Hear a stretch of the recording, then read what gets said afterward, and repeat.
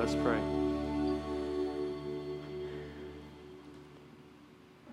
Father, God, I'm speechless. God, I don't always know what to say to you. And God, most of the time, it's hard to pray because my mind is filled with anxiety, and God, they're just filled with dark thoughts. God, it's hard to get over them. It's hard to say how I really feel to you. Lord, I just pray right now that you would empty my mind of everything that has nothing to do with your word, the things that are weighing me down and holding me back from running the race that you've set me on. I pray that you would just get rid of those. Lord, I pray that tonight would not be just another Wednesday night. God, I pray that we would not take a night to read your word for granted. God, I pray that our hearts would be right and that we would take all the sin and the weight off of us so that we can clearly hear from you. We can clearly feel your love for us. So, Lord, I pray that you would speak through me. Lord, I pray that you would help me to read your word and that it would be fluid. God, it would just flow into the ears that want to hear, into the hearts that want it. And God, I just pray that you would be glorified. God, if nothing else happens tonight, I pray that you would be glorified, that you would be lifted up, and God, that you would be looked at as number one, and that we could leave this place knowing that we put you above everything else. We put you above what we're going to eat afterwards. We put you above our day. We put you above our struggles.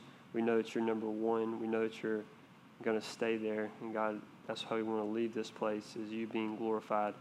And it's in your name I ask these things. Amen.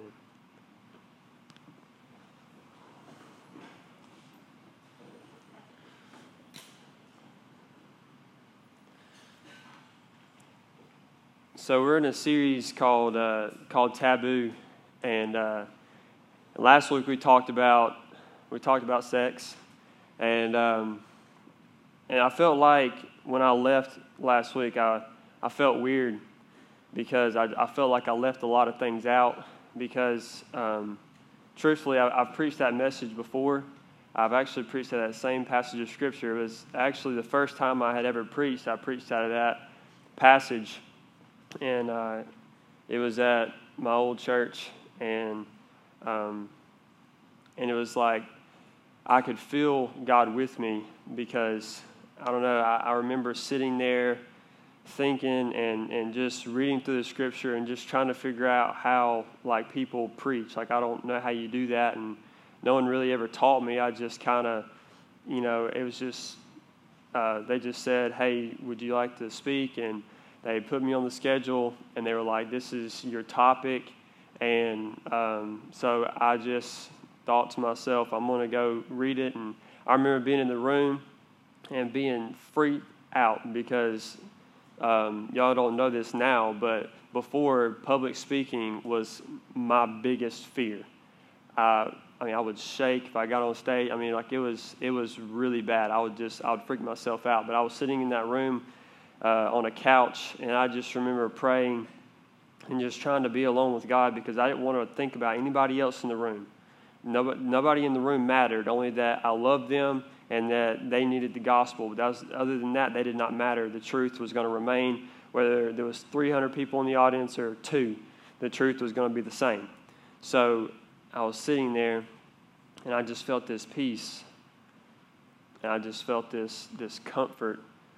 And I just knew that God was with me. And so when I went up there to preach, it was like the words were just, they were just coming out. And I couldn't even, I could control it, but it was like, I was just like, you see people like playing basketball, you just know they got, they're dropping 40, they seem like they can't miss, man.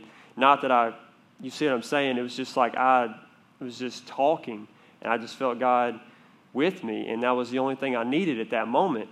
Well, see, last week, there's a thing that preachers kind of do, or they want to do, is if they feel like they did good last time and they're having to do the same thing again, they want to do good this time. They want to like replicate the experience because, you just kind of want that, and you start to think it's more like a performance, And so I left last week feeling extremely weird, but I wanted to say thank you to the people who texted me and were really encouraging and was saying, you said the right words and all these things, all the things that you said, and I wanted to say thank you because I didn't know. At that point, there's just times where you just really don't feel your calling. You don't feel that you're doing the right thing. You don't feel like, you're making the right steps forward. You feel like you're in the same place and you're just stagnant and things aren't really going smooth. Things aren't going right. You're tired. You're anxious. You got all these things going on, and then all of a sudden I'm preaching, and the whole time last week my throat was dry. I could not talk. My thoughts were in a million different places, yet my family still loves me. And y'all made sure to encourage me, and I want to tell you I appreciate that because I have no seminary education or anything like that. I know our pastor doesn't either, but he's on a whole nother level than me. So I want to tell y'all thank you from the bottom of my heart. I really do. Thank you. But this week we're going to be talking about drugs and alcohol, and this is a really weird thing to talk about because just a little tidbit about myself. I've never struggled with either one of the two things. And so a lot of times there's hypocrites that do something and then say they don't, but then there's hypocrites who don't do something and pretend like they do know about that one particular thing. And I kind of feel inadequate to talk about the subject, but like I said a minute ago, the truth remains. God's truth is where I get the truth from in God's Word. And so I've never struggled with alcohol, and I've never struggled with any drug. I've never done a drug. I've never smoked a cigarette. I've never put dip in my mouth. I've only sipped alcohol just to see how it tasted when I was about 12 years old, and it tasted like urine. I mean, I was like, wow, this is disgusting. How does anybody drink this for fun, But anyways, that's just a little bit about me. I'm not better than anybody who has, and I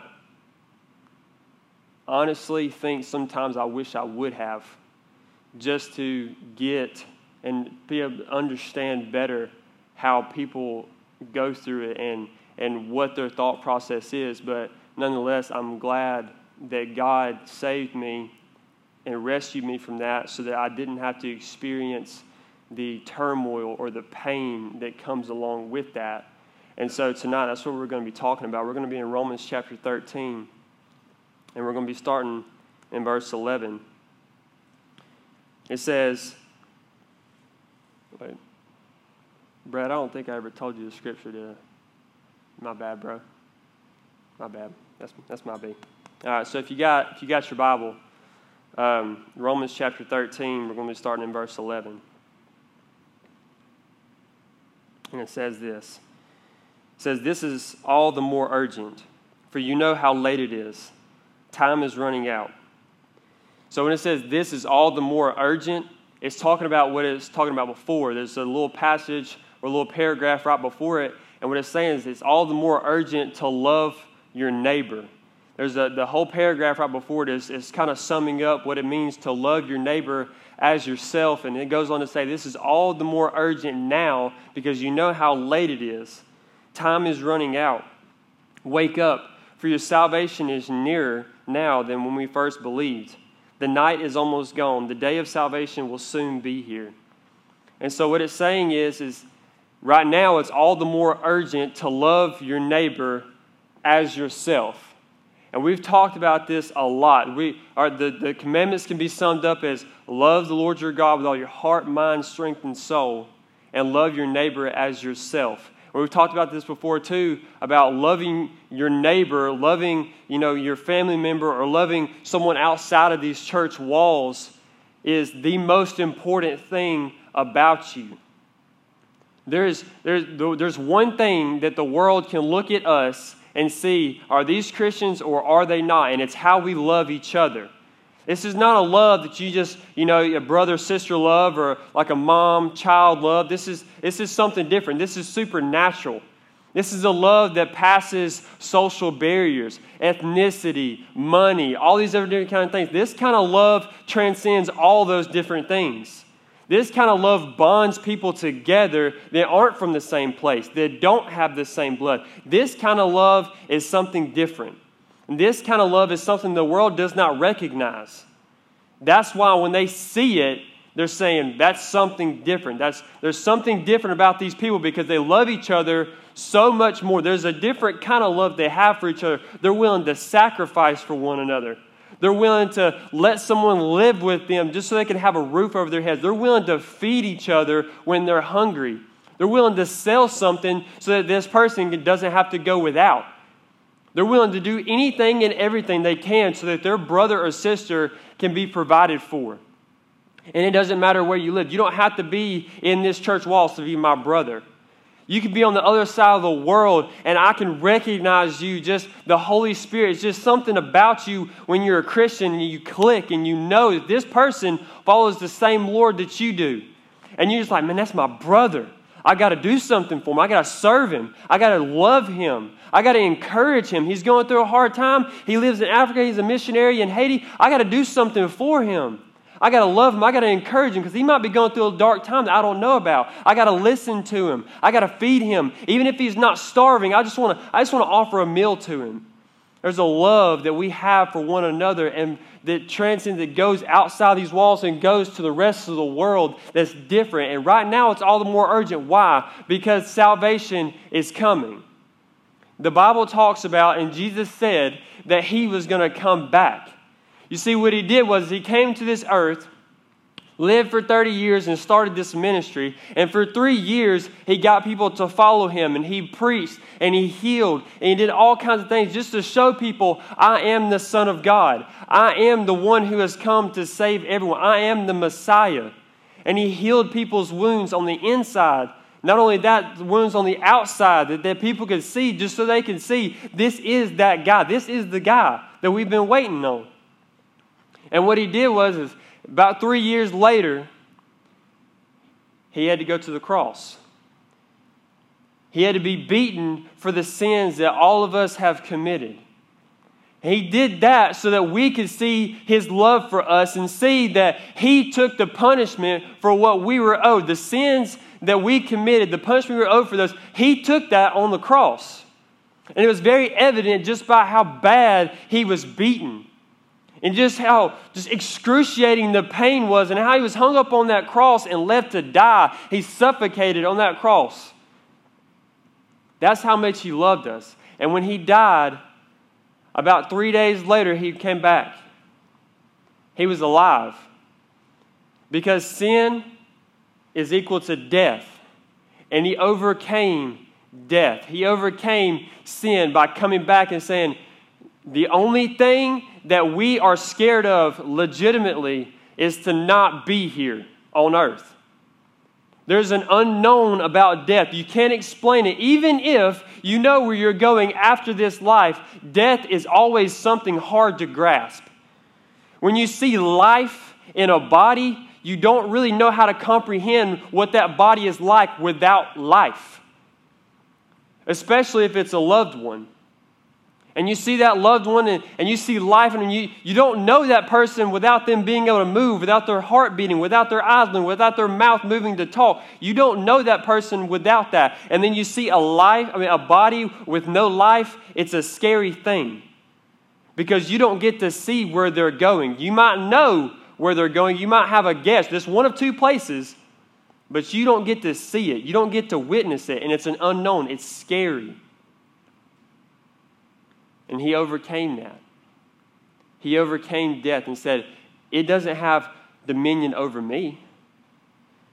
It can't take me hostage. Sin cannot control me. Sin cannot enslave me. And what I want you to do is put your faith in me so that sin doesn't have control over you. So that no more will death have control over you. When you die, you will live forever. Jesus did that so that we could have life. So that we would have security about when we die. And so that we would no longer be enslaved to our sin. This life doesn't have to be miserable. We do not have to live this life under sin's control and under sin's miserableness. He saved us from that. And as he was going back up into heaven, he said something. He said, I will come back to you. And the people then, you got to think about it. I've always been kind of confused about this, but the people then, they're thinking, wow, I cannot wait till he gets back. I'm just so excited about when is he going to come back? Is it a week from now? Is it a year from now? When is it going to be? Because I really want him to come back. I don't want him to leave. I don't want him to leave. I want to see him come back. I want salvation to happen. But he said that not even he knows. Jesus said, not even I know when I'm coming back. Only the Father knows. But when this passage was written, it's even closer now to the day of salvation, which is the day that Jesus comes back, and there will be no more death. There will be no more sin. The Christians will go to heaven. The Christians, I don't know how it all happens, and don't ask me. But all I'm saying is when he comes back, we're done. It's time. There is no other way. There is no other chance. It's done. So it's all the more urgent for that love that we're supposed to have for one another. It's all the more urgent, even now than it was when that thing was written. It's all the more urgent that we love one another. Stop thinking about yourself so much. Stop thinking about, well, what's best for me? Well, how can I do this? And how can I? We think about self so much. We actually think about self when we think we're being selfless. It's amazing how we try to put ourselves and weave our benefits into every single situation. We're going to feed the homeless. Somehow, we're going to put ourselves in that situation that it could benefit us in some way. Don't think about yourself so much. God opposes the proud, but he gives grace to the humble. Don't be so prideful. Don't think you're more important than you actually are. And here, let me tell you the good news about this. The fact that God gives you a family that when you're feeling low, they will encourage you. You don't have to puff yourself up with pride, build your walls up, and think to yourself, I've got to make it on my own because nobody else is going to do it for me. I've got to go out here and I don't care who I have to stumble over. I'm going to get my way. I'm going to find some way to make it good for me. Well, the good news about that is you don't have to do that because you're going to be miserable. Kenny put the little thing up here on the screen. It's like, if you want to be miserable, the very bottom thing says, be selfish. If you want to be miserable, the number one thing you have to be is selfish. That's it. It's so easy to be miserable.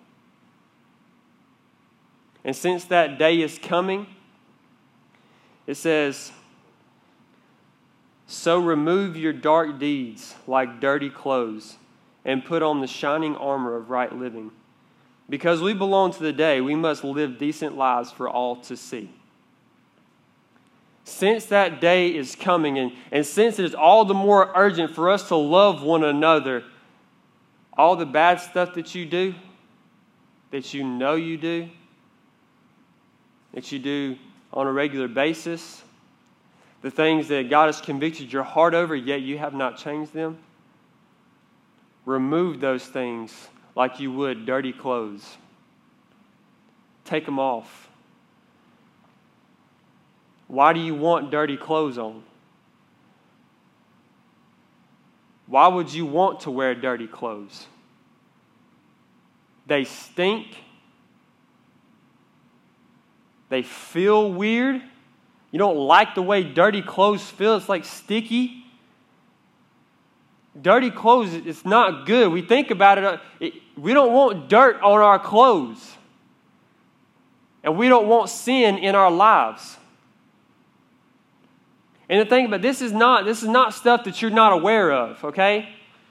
These sins that you're doing and the sins that it's talking about, these dark deeds and stuff, these are things that you know about. These are things that you know in your heart is not right. And these are things in your heart you know are slowing you down, holding you back. The Bible says to remove all the weight, remove all the sin that so easily entangles you so that you can run this race. These dark deeds are holding you back. They're holding you back from loving somebody else. Because you know what living in sin is? That's selfishness. That's living for your own self-pleasure. That's saying that I don't trust God's plan, so I'm going to do my own. So you know what? This is what's crazy about it. You're not doing your own thing. You're doing the world's thing. You're doing an idea that somebody else has already thought of. You don't go out into this world and think, how can I just, do something bad so it makes me feel good? Somebody else has already thought of it. Somebody else has already thought about gossip. Somebody else has already thought about alcohol. Somebody else already thought about weed and cocaine and all these other drugs and alcohol, all these different things, parties, sex, sexual immorality, all these things, they have already been thought of. You're not doing your own thing, you're doing the world's thing. So don't try to deceive yourself into thinking that you're living for yourself and you're living on your own and this is your life. No, you're actually living somebody else's. You can either live for God, or live for the world.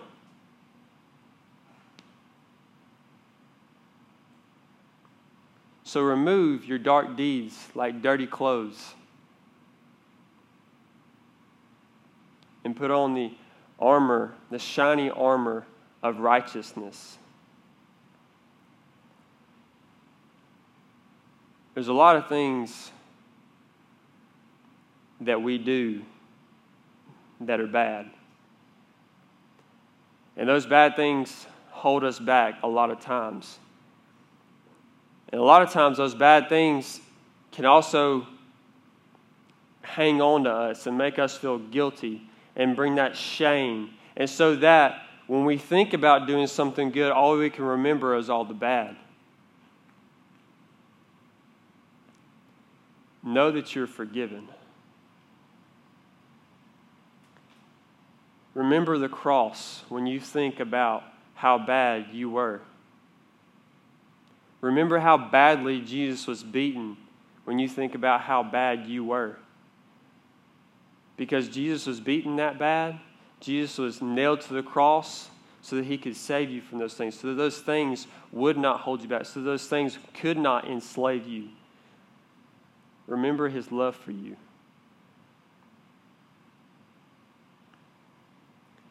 And it says, don't participate in the darkness of wild parties and drunkenness, or in sexual immorality, or in sexual promiscuity and immoral living, or in quarreling and jealousy. First thing I want to point out, it says, don't participate in. That doesn't mean that you avoid everybody who does those things. Because if you had to avoid everybody who does bad things, you'd have to leave Earth. You know what I'm saying? Like you couldn't be here. You can't avoid people that do sin. And you can't avoid sin. It's here. It's going to stay until the day of salvation. Sin is something that will be in your life every single day, nagging you at your heel, buzzing around you like a little gnat. Sin is going to be here day in and day out, and people are going to struggle with it day in and day out. There is no getting rid of it. So it doesn't mean to avoid sin, trying to think that you can just stay locked up in your room and never have anything to do with sin ever again. It's just going to leave you alone. No, sin travels with you, no matter where you are. And no matter where you are, you're going to be around people who are sinful. But it says, do not participate in wild parties and drunkenness and sexual promiscuity and immoral living and quarreling and jealousy. It says, don't participate in those things. When you have a friend, you have a Christian and you have someone who does all these other things, okay? Those two people can be friends. The Christian can love this person with all their heart. This Christian can love this person like God told them to love your neighbor. That Christian can do that. But he does not have to go to the party with this guy. He does not have to go get drunk with this guy so that he can relate to him. He does not have to go smoke weed with this guy so that he can relate to him. He does not have to go and, have sex and do all these other kind of things that everybody else is doing just so that he can be around them. What it's trying to say is that you have an inward change, okay? When you believed in Christ, he's talking to Christians. That's what I'm saying. When you believed in Christ, your heart was changed. So what it's saying is that you're expressing outwardly what happened inwardly by living righteously, by living decent lives so that everyone can see. You're doing it so that they can see an inward change. Your heart is clean. Live a clean life. Let it come out of you. Don't have a clean heart and then go to a wild party and get drunk and live in sexual promiscuity and immoral and all these different things. Don't have a clean heart and go do those things. What's the point? Now the people can't see it. You have a heart full of peace that passes all understanding. Live a life of peace. Let people see that in you. It says that the day is coming, so put away the dark deeds. See, what happens is when your heart is cleansed and when your heart is changed, yet you continue to live in these dark deeds, you are not a light. You're not claiming to be belonging to the day when you do that. The whole point of it is when your heart is changed, it should be an outward expression. There should be something about your life that's different. And when I say something, I mean everything. Everything about your life is different. Now, to talk about drugs and alcohol specifically, starting with alcohol. I know there's a big talk about people who like to drink beer and stuff like that, and they say that you can drink and not get drunk and it's not a sin. Yes, that's true. But they talk about drinking and how it's just a social thing and all those other kind of things, but specifically for teens, number one, it's illegal. And in Romans chapter 12, or actually in the beginning of this chapter, chapter 13, it talks about following authority. It says that God put those people in authority over you for a reason. And that you should pay taxes to these people so they can have jobs. And it's talking about how you should obey these people because God put them in authority of you to keep us safe. Like police officers and people who make the laws, they do those things to keep us safe. And when we're not supposed to drink until we're 21, we're not supposed to drink until we're 21. I think that the statistics of it is about 80% of people who are 18 and graduating, 80% of the people of that age have consumed alcohol at some point. That's a pretty big number. That's 8 out of every 10 people that you meet in high school. That's a very big number. That's a lot of peer pressure. I remember being in my locker room, in the basketball locker room, and every single person, if I just thought, do they do this or do they do this?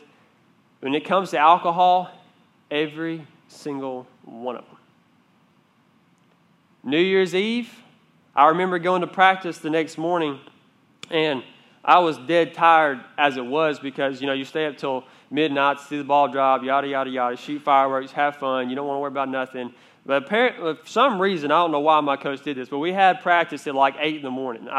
I mean, I know you guys and, you men in here, you're men, I know y'all thinking 8 in the morning, that's nothing. I'm up at like 3:30 drinking my coffee. Look, man, okay, I was 17, okay? Look, I was not trying to wake up at 7 in the morning to go play basketball, okay? I wanted to sleep in a little bit. But anyways, when I got there, like half my teammates were like throwing up in the garbage can. And I just started to think, because at that point in my life, I'm just like, man, all this peer pressure, all this stuff going on, all these people asking me to go to these parties and all these different kind of things. And I'm just like, man, do I want a part of that? And I woke up that morning saying, no, I do not want to be puking my guts up playing basketball. Okay, and I know it's just a really small example, but what I'm trying to say is, and I don't really want to go too far into detail, but what I'm trying to say is when people are struggling, if you've ever met a person who is struggling in this life and they are depressed and they're struggling with anxiety and they're struggling with where to go and what their purpose is and what their meaning is, I have not once heard, man, I was really struggling and, man, my life just got turned upside down. I went to alcohol. Everything went better. And, I found my purpose and, don't struggle with depression anymore. The thing about alcohol is it is a depressant. I mean, I don't know if y'all knew that or not. It's a drug. Alcohol is a drug. And we can argue all day why it's legal and why weed's not. We can argue all day about that. All I'm saying is it's bad for you. I don't know. And if you... I don't know, it's your motivation behind it, I guess, but my question is why would you drink a beer and think, I just like drinking beer and, I just, it's just one of those things I like to do. But my question is why? Like, if it's just a beer and you can drink something else instead, what is it? What is it about it? Is there something like deep inside of you that just kind of wants just to, here's a 1,000-foot cliff and I'm way back here and, just a sip of alcohol is a little bit right here and getting drunk's like coming over the edge, but I'd rather just kind of stay close to the edge as I can without going off. Like, I don't know what's going on in there. And I'm not saying it's a sin. That's up to you. You can do whatever you want to do. All I'm saying is alcohol's never helped anybody. I don't know of a single person it's helped in my life. I've been around a lot of people who drink alcohol, and I've only seen devastation.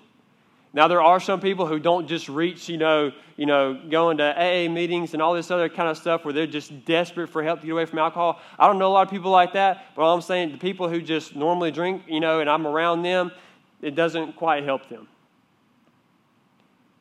And as far as drugs go, I'm only going to talk about weed, because I don't know of a whole lot of teenagers struggling with methamphetamine, okay? I mean, it's just, we all know that when you do meth and you do, you pop mollies and all this other kind of stuff, we all know that those things, those are obviously bad. We've seen pictures all the way up through school. We've seen you lose teeth, your skin goes all weird, you die, you overdose, all those other kind of things. But there seems to be some like big argument, big debate about whether weed is helpful or weed is not, and whether weed is bad or better than cigarettes or better than alcohol. Same thing goes. People can get addicted to weed just like they can anything else. Now, it might be a different kind of addiction. As far as what I read, there might be a psychological addiction more than there is a physical addiction, but I know there are withdrawals from it. But the same thing applies, is that I don't know of anybody that I've ever met that's gone to weed and it's brought them out of their place. In fact, the people that I've met that do struggle with smoking weed and smoking with your friends, first it's kind of like a community thing. Like, oh, hey, go smoke pot with my boys and we're going to go to a house and we're just going to let the world just fade away for a little while and we're going to relax. Starts out as a community thing, and all of a sudden you get further and further into it, and you realize that when you let the world fade for a little while, it comes back in and you're back to reality. There is no peace. It's a high that you forget about your problems, but when you come back to it, just like alcohol, it may be even worse because now you got a problem on your hands that you're dependent on something to make you feel that way, and it's killing you because you want to come back to that. You want to lose your high, and you want to come back from being drunk, and you want that to be gone. You want the pain to be gone, but the reality is it comes back. And if it's a community thing, a struggle for acceptance thing, when you go and drink alcohol and smoke weed with your friends and all this kind of stuff, I guarantee you they're struggling with the same thing you are, and everybody in there is in the same boat, and you're trying to fit in with each other, and y'all all go home. When you leave the weed, you leave the alcohol, you all go home struggling and wondering why you don't feel any different. You just feel like you've gone deeper into a hole and you can't get yourself out. Drugs and alcohol are not good ideas. Instead of doing that, and here's the thing. There's only 2 places in the world where you can experience total darkness. One is in the very bottom of the ocean, the deepest part. You can't live there. So, number 2 is a cave. I remember I went caving one time with the college crew, and Kenny took us, and I had never been caving, but when it was like the opportunity came, I just thought, man, exploration, like I'm so excited, like I can't wait to go into a cave. Woo! I was like a little kid, and I was just like, I wanted my own headlamp, and I kind of wanted it to be like they were going to pretend like we didn't know where we were going, so that I didn't feel like I had a guide and 15 other people behind me. But, here's the other thing about it. I forgot to wear deodorant that day. And I don't know if you've ever been in a cave, but it's kind of closed in. And so, like, I'm in the very front of the line, crop dusting everybody behind me. I'm just like, climbing up things, and it's like, and there's people behind me going, golly, what is that smell? I'm like, I don't know, I just walk around like this, like, woo. I was serious. I'm not kidding, guys. I didn't realize I forgot to put deodorant on. But when I got in there, I sure didn't know. You know what I'm saying? It was bad. It was real, real bad. But anyways, we got somewhere. I don't know why I told y'all that. That's really embarrassing. But first, Kylie mentioned it to me first. She said, Keith, did you put deodorant on? I'm just like, and it was horrible. I should have been in the back of the line so that no one could smell it. But all 15 people, including the guy that was immediately in front of me, could smell it. And I don't know, it's like, who farted kind of thing. Like, what's that smell? But everybody knew it was me because it was just that bad. But anyways, I put deodorant on after. I found somebody who had some. But we got to this point in the cave where it was like a big, it was like a room like this size. It was huge, but there was stalactites and stalagmites hanging everywhere, and there's like water dripping, and it just is so cool. And then he was like, he explained how the only 2 places you can experience total darkness is in the bottom of the ocean. And everyone was like, where else? Oh, a cave, So we're in a cave, and it was like, okay, in about 5 seconds, we're going to turn our lights off. And, so we did. We turned our lights off. And I thought that it was going to be dark, but I didn't know that it was going to be that dark. We turned our lights out, and you couldn't see like a glimmer of light. Your eyes almost didn't know what to do. It was so dark. It was just like, it was something like, it was so dark. I tried to put my hand like right here in front of my face, like touching my eyelashes just a little bit, and I was just like, this is amazingly dark. And the thing about being in a dark cave is that if you're in there for any more than an hour or 2, you can't just come back to the light, or your retinas will burn. Kind of like we learned about the solar eclipse. You don't just look right at it. And when you're in there for hours or days without light, you have to slowly come back to it, to the point where you're wearing almost solar eclipse glasses when you come out of there, so that you're not just bombarded with light. And there's a lot of stories. I read up on some stories. A lot of stories about cavers who go in and they run out of light. Their batteries start to go dead, and before you know it, they're in a room by themselves. They've gone off to explore. They left the group, and they're in this cave room by themselves, and they lost their light. Their light won't turn on. And they say within minutes, your psychology begins to change. They say within minutes you start to freak out and wonder how you're going to get out of here. And within minutes you don't know whether you're turning a 180 or whether you're just turning slightly to the left or slightly to the right. And seconds turn into minutes, and minutes turn into what feels like eternity. And within 5 minutes you feel like you've been in there for hours, and you begin to freak out. Your blood pressure goes up and you don't know what to do. And you start to freak out and you're like, how do I get out of here? And so your last resort is, I'm just going to feel my way out and I'm going to try to remember. But I'm telling you, it's so dark that you can't even form a mental picture anymore. You can't even get a good idea of what things look like. And so you're feeling around it, and before you know it, you freak out so much, you end up bumping your head, and you're in there for weeks, and you die. You die because you had no light.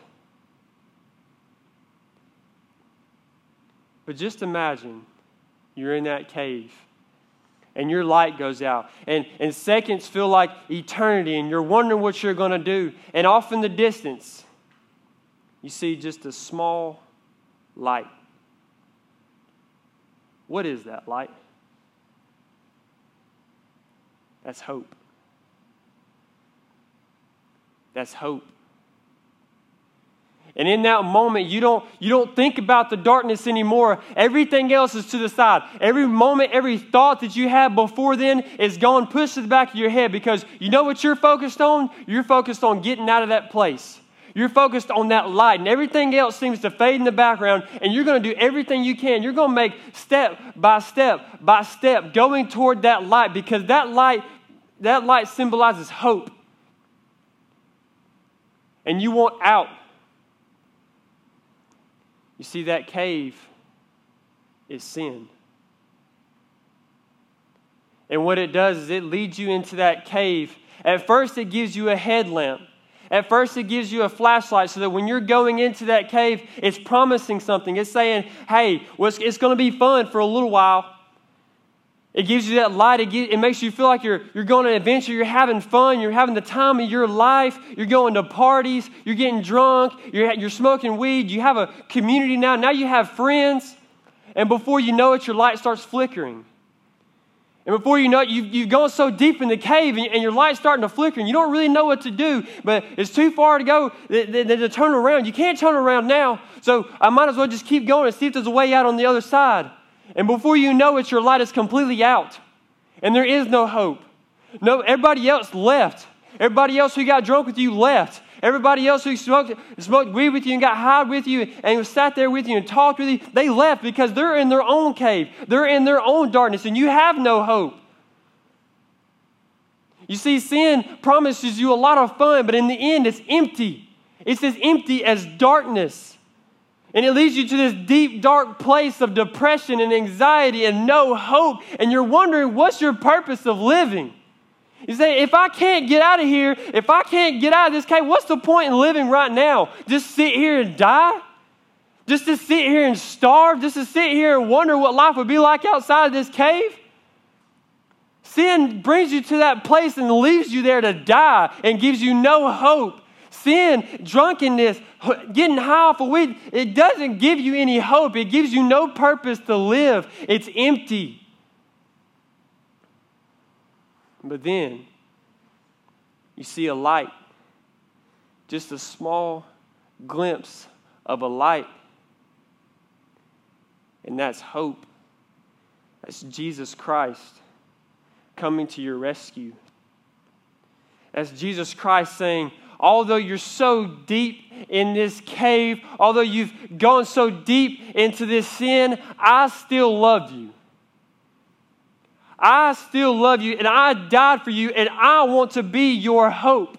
I want to be your saving grace. I want you to follow me so that you can get out of this cave, so that when you come out, you can live in the day, so that you can be free from your sins. You don't have to go back into that deep, dark place of bondage and enslavement. You don't have to go back to that. Now you live in the day. Now you don't have to do those things that promise a whole lot but never give you anything. Now you have full satisfaction. Now you have the peace. Now you have everything that you wanted when you went to the sin in the first place. Now you have it. Now you have the love. Now you have the peace. Now you have the comfort. Now you have the strength to face the day. And most of all, you have purpose in this life. You don't have to wonder what your purpose is anymore because He gave it to you. He says, you're going to live for me. He says, I have a plan for you. You just follow me and I'll make sure everything happens. Where are you at tonight? Do you feel like you're in that cave? Are you struggling to find your way? Is it hard to see where you're going? Is your light starting to flicker? Are you starting to slow down, wondering how you got so far? Jesus is shining His light to you. He's calling you home. He's calling you into the day so that everything in your heart can be healed, so that everything in your heart can be fulfilled, so that your heart will be full of love and of peace and comfort and strength and everything that Christ offers by dying on the cross for you. Do you need that light tonight? Let's pray. Father, I just want to thank you, Lord, for rescuing me. God, there's so many times, God, that I venture off back into that cave and I begin to search and feel around for my way through this life. I get into things that I know I shouldn't. But Father, thank you for bringing me into the light and keeping me there. Thank you, Father, for rescuing me. God, when I was in that cave and I was wondering why my life mattered, God, you were that light. I could just barely see it, Lord, but I went after it, and God, it was worth it. And God, you gave me the strength to carry on. God, you gave me the strength to search through that cave. God, you gave me the strength to just continue to pursue after the light. And God, you saved my soul. You gave my life purpose. And God, now you've called me to love others. God, that is my purpose. God, you've called me to put on righteous deeds and take off the darkness so that other people can see that light. God, I want to be a light to somebody. God, I want to walk by somebody who's in a cave, and God, just be that light so I can lead them out. Father, I pray for the person who's in that cave, God, who's in that deep, dark place. Father, I pray that they would just see your light and begin to go toward it. Father, thank you for your love and for your forgiveness and for dying for us, Lord. Thank you for loving us that much, that we would pursue ourselves, but you showed your light anyway. Father, we pray in the name of Jesus. Amen.